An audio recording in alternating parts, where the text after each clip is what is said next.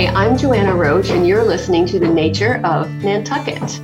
I am here with Jason Finger, who is our curator and chief historian and deputy director. So we're really thrilled to have her back so that we can talk a little bit about what exciting programs she has coming up for this summer.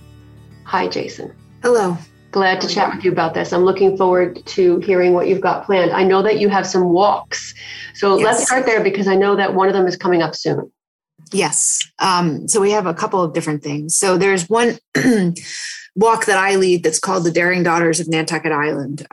I believe actually this might be too late for this podcast, but it's going to happen on May 14th. But then I will have two more in September on the 9th and the 17th. And it's a walking tour that starts up here at the Mariah Mitchell Association. I talk a little bit about Mariah, but then I talk about a lot of the other women who lived on Nantucket, some of whom would influence Mariah, and talk about kind of the factors that allowed or supported women in their independence on Nantucket throughout history. So we go into from the 1700s into the early 1900s. So it's a fun walk. And then I have another walk that I created many years ago with the Nantucket Historical Association's education director at the time, Kim McCrae, and it's called the Four Centuries. It's a 4 centuries walking architecture tour, and Nantucket Preservation Trust is also a part of it. So it's a fun kind of collaboration.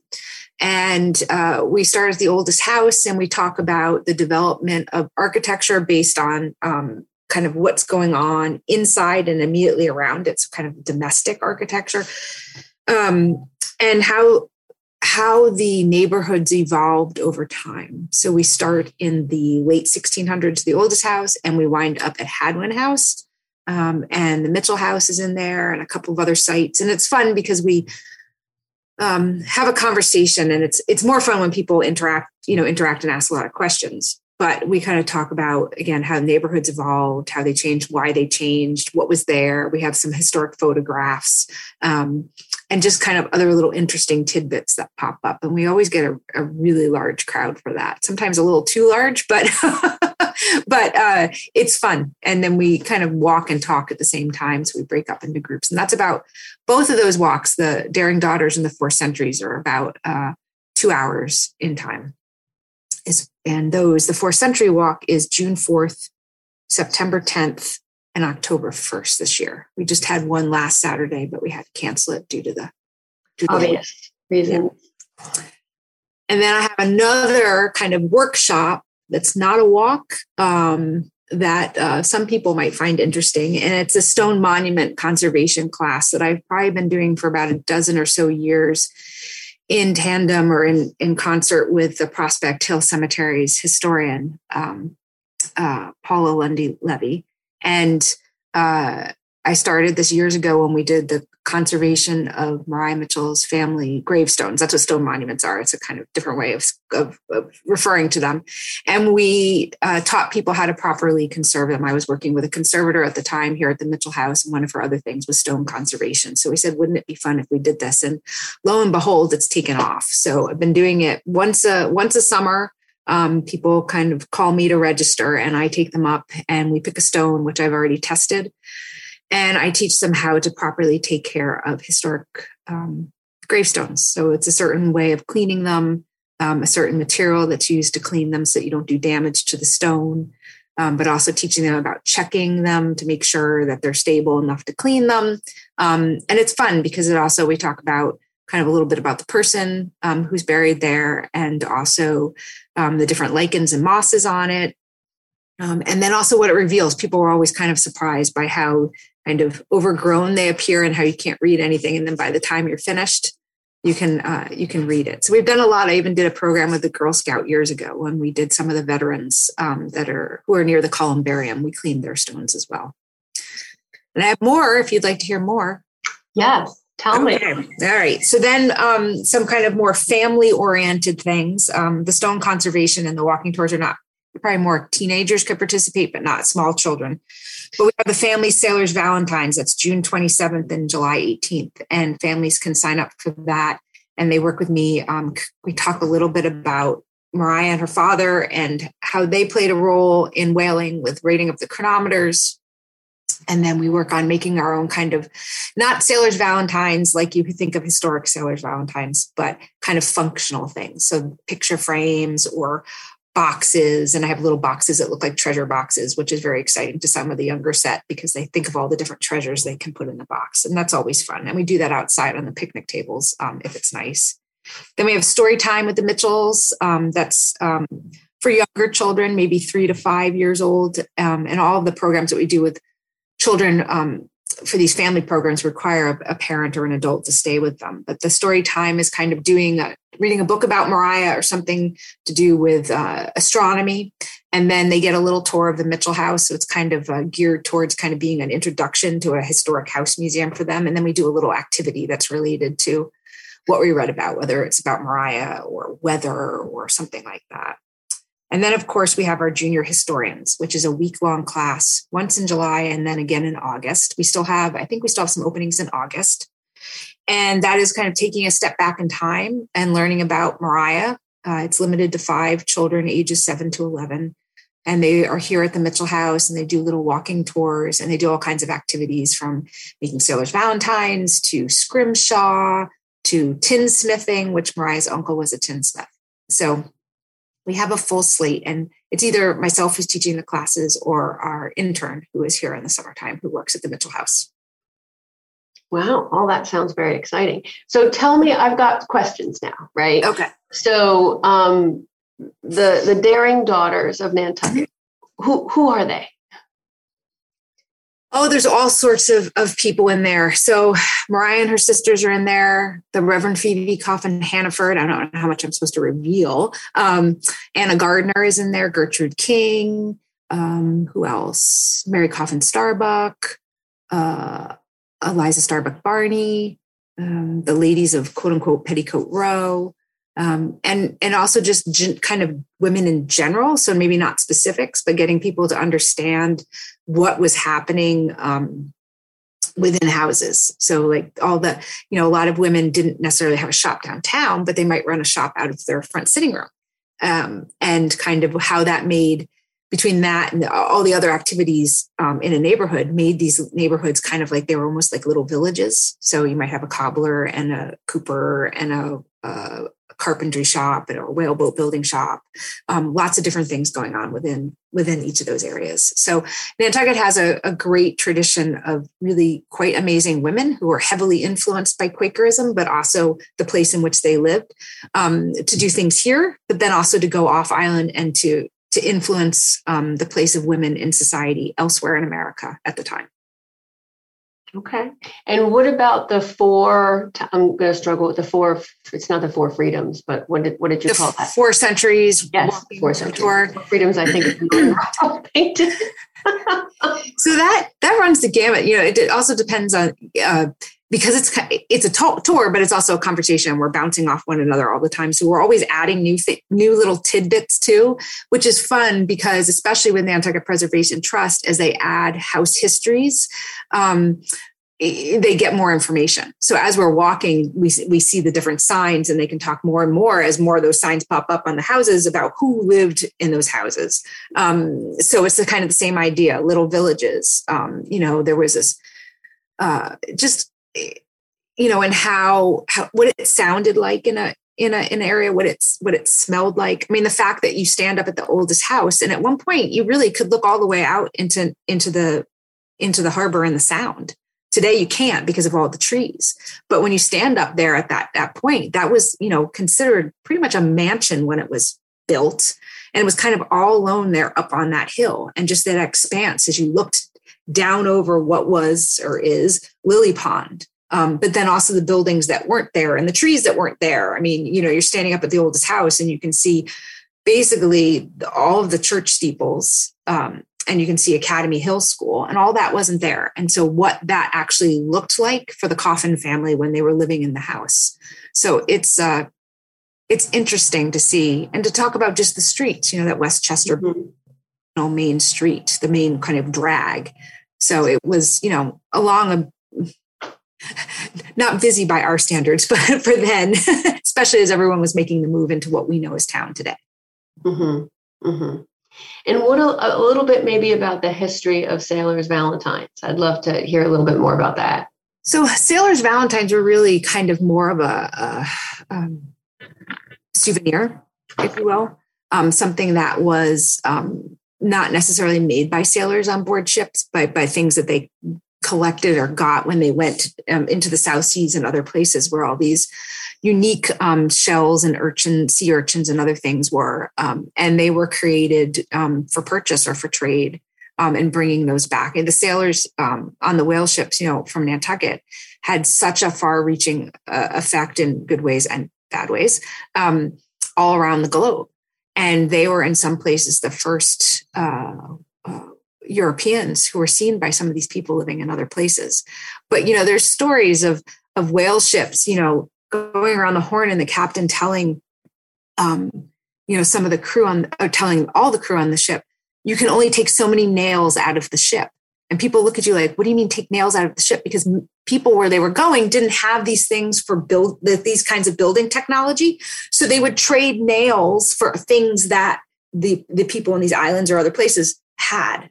And the captain's worry was that they wouldn't get back around the Horn if he didn't have as many nails as he needed in his ship to keep it together. So there was just this trading of items that other people wanted in other places that these whalemen had.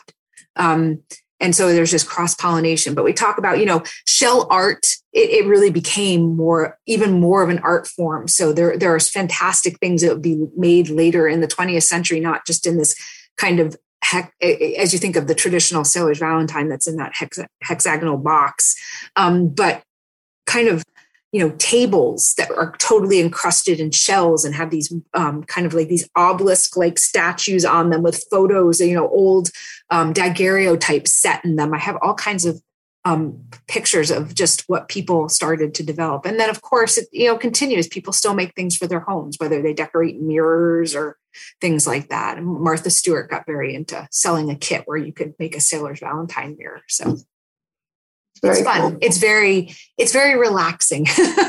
Yes. No, I think it's great. And I love that it celebrates some of the heritage of Nantucket and really connects people to like an old sort of craft that was traditional, but yet is still carries meaning, right? Mm-hmm. Mm-hmm. Yeah. All right. Now let's talk about the gravestones.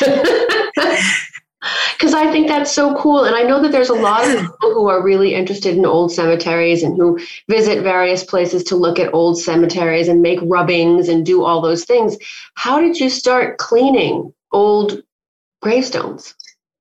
The conservator who was working on the Mitchell House and I've always had an interest in historic gravestones. I, as a young child, was given a gravestone kit for rubbings. I will have to say that gravestone rubbing is now illegal. So don't do it. I didn't know that. Yes, it is. Because what it does is the pressure and rubbing on the stone degrades the stone. So when you go into a cemetery, and particularly when you see all these marble stones, they don't have the kind of the final, for lack of a better word at the moment, skin on them that they would have. So you think about like a marble countertop or something. It has this nice, soft, but smooth layer. All these stones looked beautiful when they put them up after the person passed away. But what has happened over time is acid rain, weed whackers, sprinkler systems, they all over time degrade these stones. And so they don't have that layer, that final layer on them anymore. When you think of like a statue or something, how smooth it is, they get rather kind of pitted and bumpy. They start to crack. Water gets in, freezes, it spalls, so it freezes and it pops off pieces. Birds come along and deposit on them very nicely, and that turns into mosses and lichens. And what happens too over time is something occurs to the marble stones in particular, and it's referred to as sugaring. So if you rub your hand on it and you look at your hand and it looks like there's little pieces of granulated sugar on it, that's sugaring. And that's when you know not to clean the stone. So I use a specific it's an environmentally friendly chemical, but mosses and lichens don't like it. And so it shouldn't be. If you like accidentally got in your mouth, it's not like, it's that kind of thing. It's okay. And we wet down the stone. We test. What I do is I go to a stone. I make sure that it's not sugaring, that it doesn't have any cracks, that it's not going to move back and forth, and then it's solid. And then I do a test. So I'll spray on this chemical. I'm calling it a chemical, but again, it's safe. And I leave it for 2 weeks. And then I come back. I do a very discreet little spot to make sure that it does what it's supposed to do and it's not going to hurt the stone. And then when I come back to do the cleaning and it looks like that it works, I wet the whole stone down and then I spray it with this solution. And then I use natural bristle brushes in a very soft way to kind of hasten the removal of the moss and lichen. So you could spray it and walk away, and it would hopefully over time kill off the moss and lichen and make it peel off. But by using these brushes, you kind of help speed the process along. What you want to do in conservation is you never want anything to be like super shiny, wonderful, like it was when it was first made. That's not the point. Is the point of removing the moss and lichen so it doesn't continue to degrade the stone. And this solution actually keeps lightening them. They'll still have some black marks, but it'll keep lightening it over time. And then when we're done, we just hose it all off. And it's amazing. It's, you went from not being able to read somebody's name or not being able to read their birth or death dates to being able to read it again. So we've done pretty much all the Mitchell family. You do need permission. If it's not you need permission from the family and the sexton of a cemetery in order to do it. Okay. You can't just be doing it on your own unless it's if it's your family's stones. You just still need to ask the sexton of a cemetery to make sure they know you're doing it.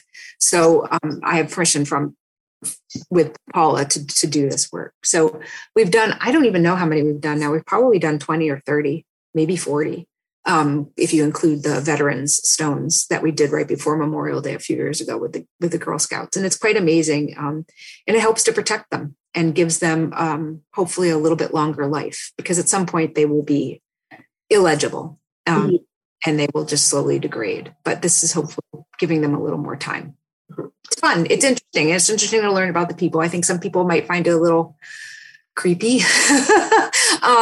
But I think gravestones and cemeteries are a really beautiful place if you take the time to look around and I agree. The carvings on them. And if you could pay attention and learn a lot about that time period and who the people were and, how old they were when they died and what sort of things were happening during that time in the world. Yeah. Yes. So the worst is when. What's your favorite gravestone on Nantucket? Sorry, I'm getting reflecting. I would have to say Mariah. That's special to me very much. And years ago, one of our board members who was very active in other areas of the MMA, Joan Manley, she wanted to restore the fence that was around the Mitchell family plot. And we actually got a Community Preservation Act grant probably about 8 years ago or so. And we were able to restore it because I finally found a photo of what it looked like. So there's that. But, I think there's some beautiful ones in the Hadwin lot. I think some of the more painful ones are the ones where you come across like a small lamb and it's a child who's died. Right. There's some interesting ones, but there's just, I think the ones, Mariah is definitely my favorite and the most important to me.